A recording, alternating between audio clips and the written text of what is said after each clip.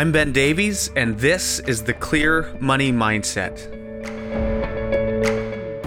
Most of your clients are going to earn significant amount of income over their lifetime while they're working, right?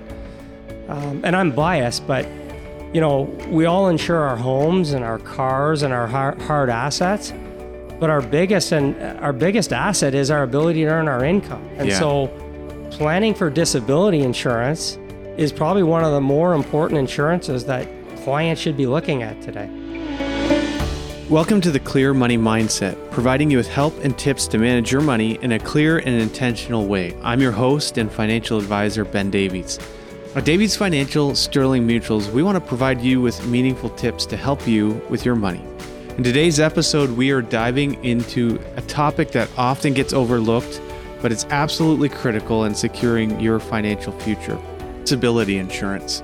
Disability insurance may not be top of mind when you're planning your financial future, but it really should be. Life is unpredictable, and at any moment we could be faced with a disability that would affect our ability to earn an income, potentially leaving you and your family in a tough financial situation. In this episode, we'll explore the importance of disability insurance, how it can safeguard your income, and why it's an essential component of a sound financial plan. Today, we're joined by Jamie Kendrick from RBC Insurance.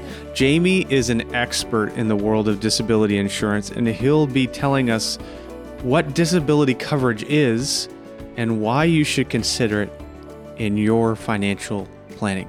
Let's get right into it.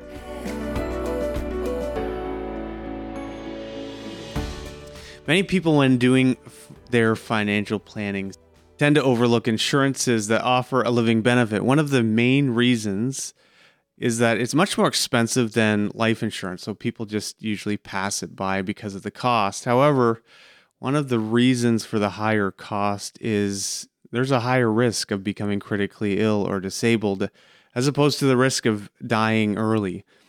Because the risks are greater, they really should be a part of the conversation you're having when you're planning your finances. Today, we are happy to have Jamie Kendrick with us. He is from RBC Insurance, and he's a senior sales consultant on the living benefit side of the business, and he does this for Southwestern Ontario. And we're going to be walking through disability insurance and why you should consider it as a piece of your financial plan. Jamie, thanks so much for joining us today.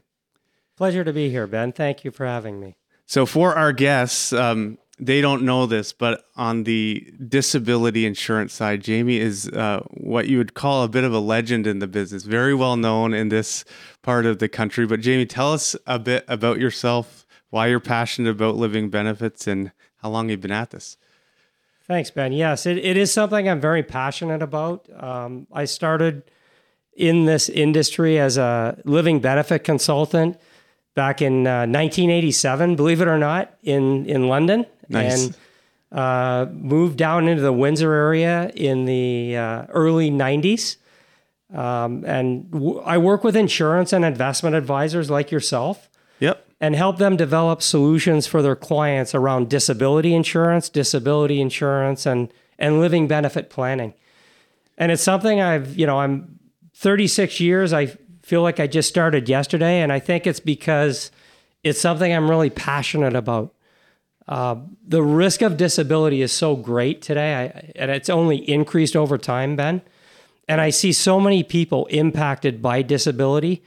And one of the things I really love about my job is that I'm able to help advisors help their clients at some of the most difficult times in their lives. Yeah. And so that's why I'm glad to be here today. And it's one of those things where you don't know how much you need it until you need it. And I know I haven't been around 36 years. I just turned 37. But in my short time in this business, you definitely see how meaningful it is when these plans are actually paying out for people, and they come in big.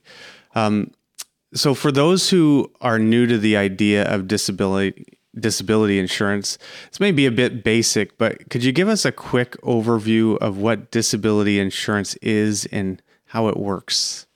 Sure. So, disability insurance, Ben, it's a product that is designed to protect and replace a person's income in the event they suffer an accident or a sickness and they just can't go to work.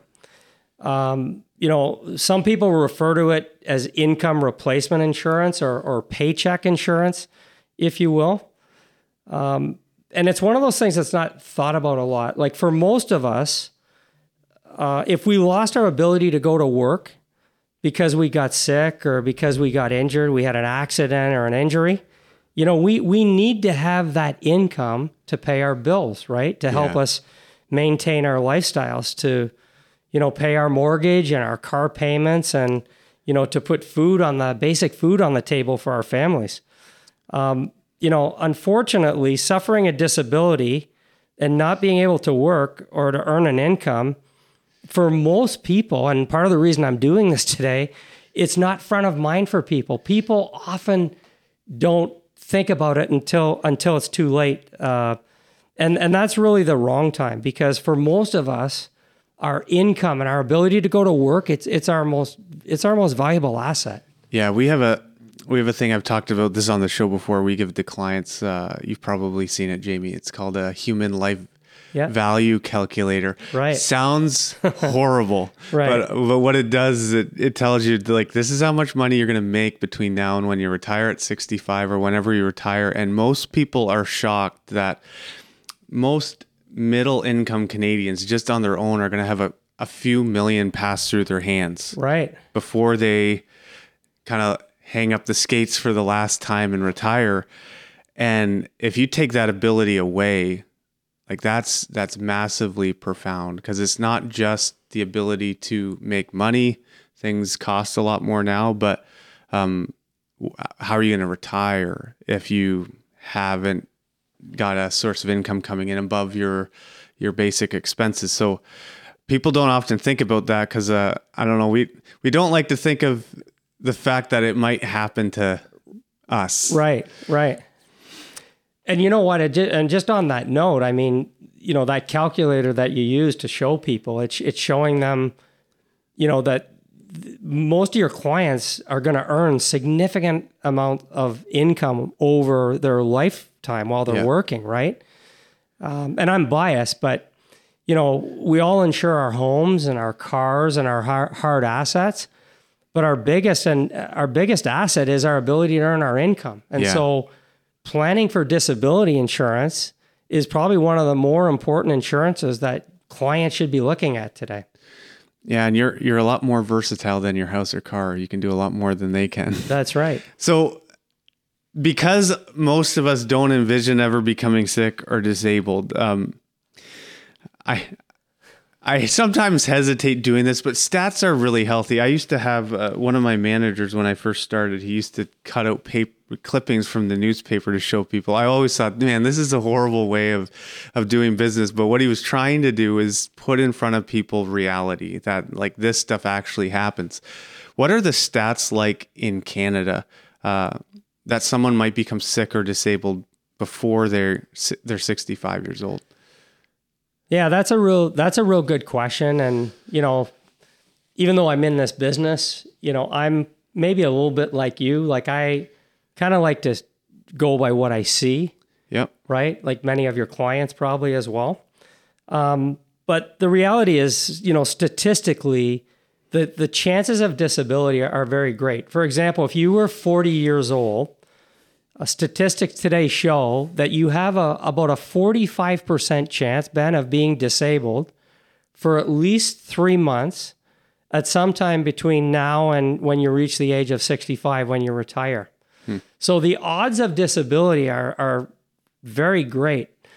Now, there's a further stat that is published, and it shows that, if you are, let's call it that one of two, at that age, if you're that one of two and you're off for 3 months, that 90 days during your working lifetime, statistics show us that you're either going to go back to work or you're going to be off work a little over 3 years.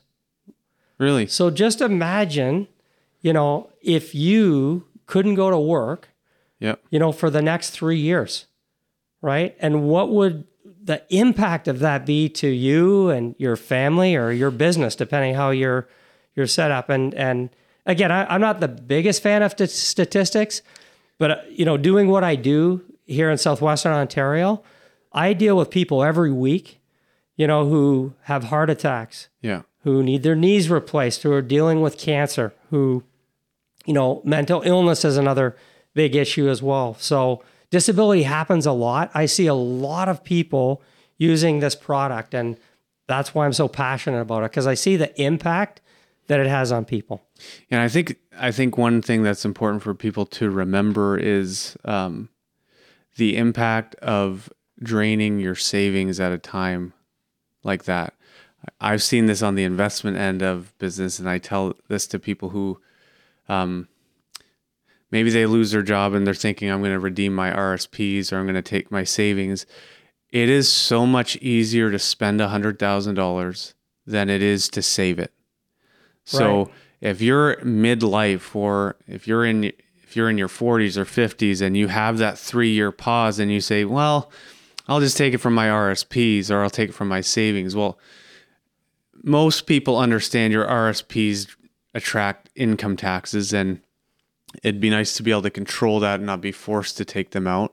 But the thing is, getting that back, and then what if you're only going back to work part-time? What if you don't get the same job back? All of those things, getting that money back isn't as easy as people envision it. So along with the stats is this thing that, well, you could spend that, and it's true, you could spend your own money to do it, but you're going to be a long time getting that back. Yeah. And I think like savings, you don't want to rely on your savings. You make really valid points there. I mean, somebody being off for even like 6 months and not having any disability income replacement at all can severely impact somebody's savings. So savings can be a part of your strategy, but it shouldn't be all of your strategy. Yeah. So a broad question, who needs disability insurance? Meaning, how could one look at their own financial situation and evaluate whether this is a protection they should look at getting? Yeah, so most people typically need disability insurance unless they're independently wealthy and have no ongoing bills, and really their ability to go to work has no bearing on their future.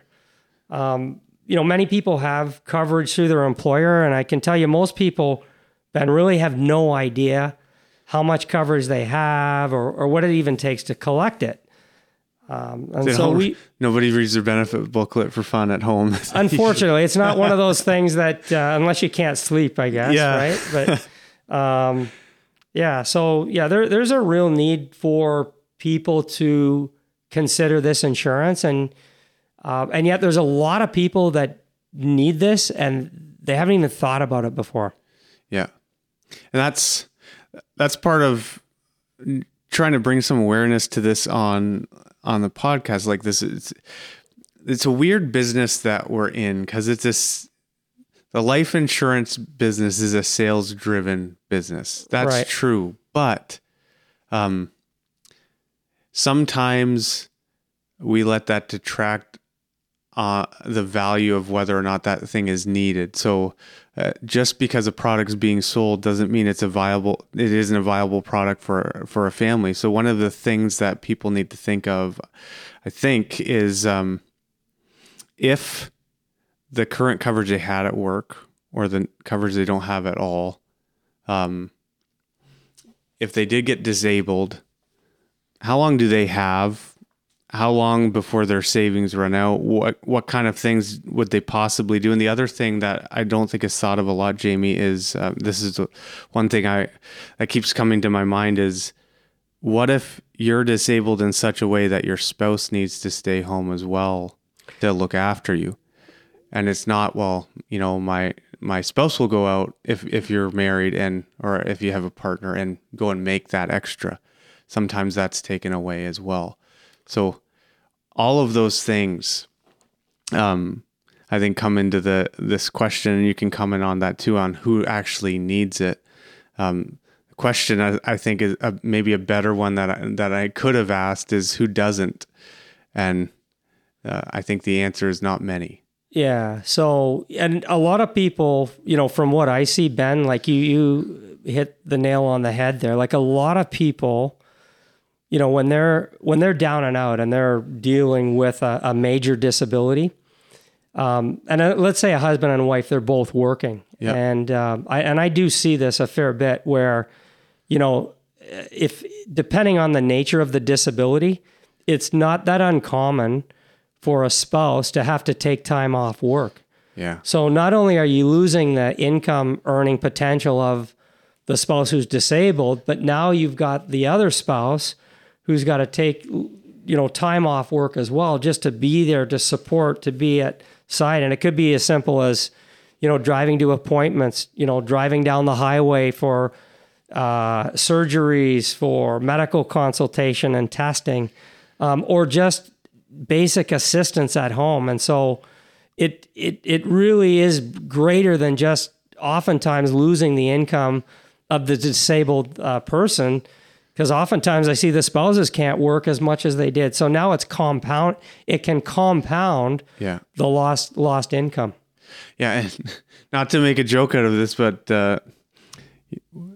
it's well known that men can hardly handle getting a cold, for crying out loud, let alone something greater than that. So considering this is something that's important. And I think at the end of the day, if I could leave listeners with a question to ask themselves, is really, what would that look like for me if I couldn't go in? Right. And if I couldn't, what would I do? Right. Great questions.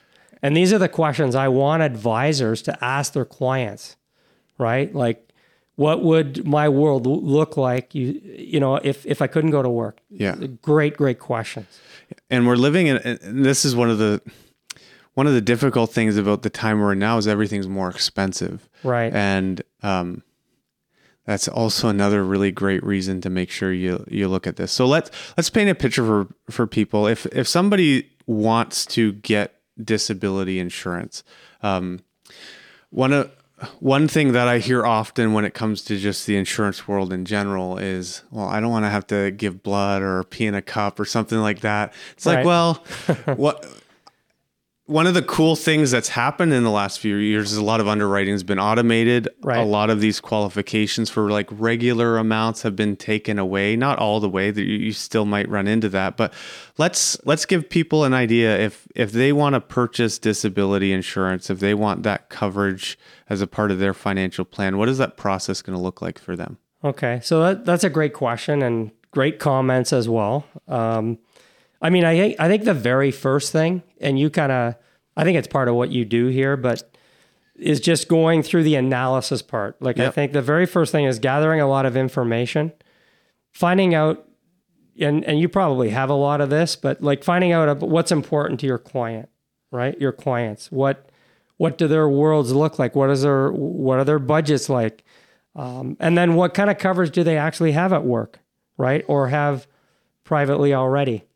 And so the very first step in my mind is just, doing good fact gathering, getting all that information, so that, that we can do our analysis and help them better understand what they have. And if they have gaps in their coverage, then we can, work through that process and develop some solutions for them. In terms of, once a client, so once you've gone through that process and you've figured out, okay, my client has this gap in their coverage, and we would then help you, provide a quotation for your client to show them what would it cost to fix this problem. Right. Okay. And there's all kinds of different options out in the marketplace around that. And then once your client decided that they wanted to move forward, then there is that application process that you were kind of just talking about there. So typically there's medical questions that have to be asked. The industry, and we've done this at RBC, our limits are fairly high today. Like, so if you're 50 and under, you can qualify for up to about $8,000 a month before you have to do any blood or urine testing. So the limits have gone up significantly. You mentioned that. And then, so you submit an application. Now, if you do require blood and urine, I mean, someone would typically come to your house. Again, you have to answer those medical questions.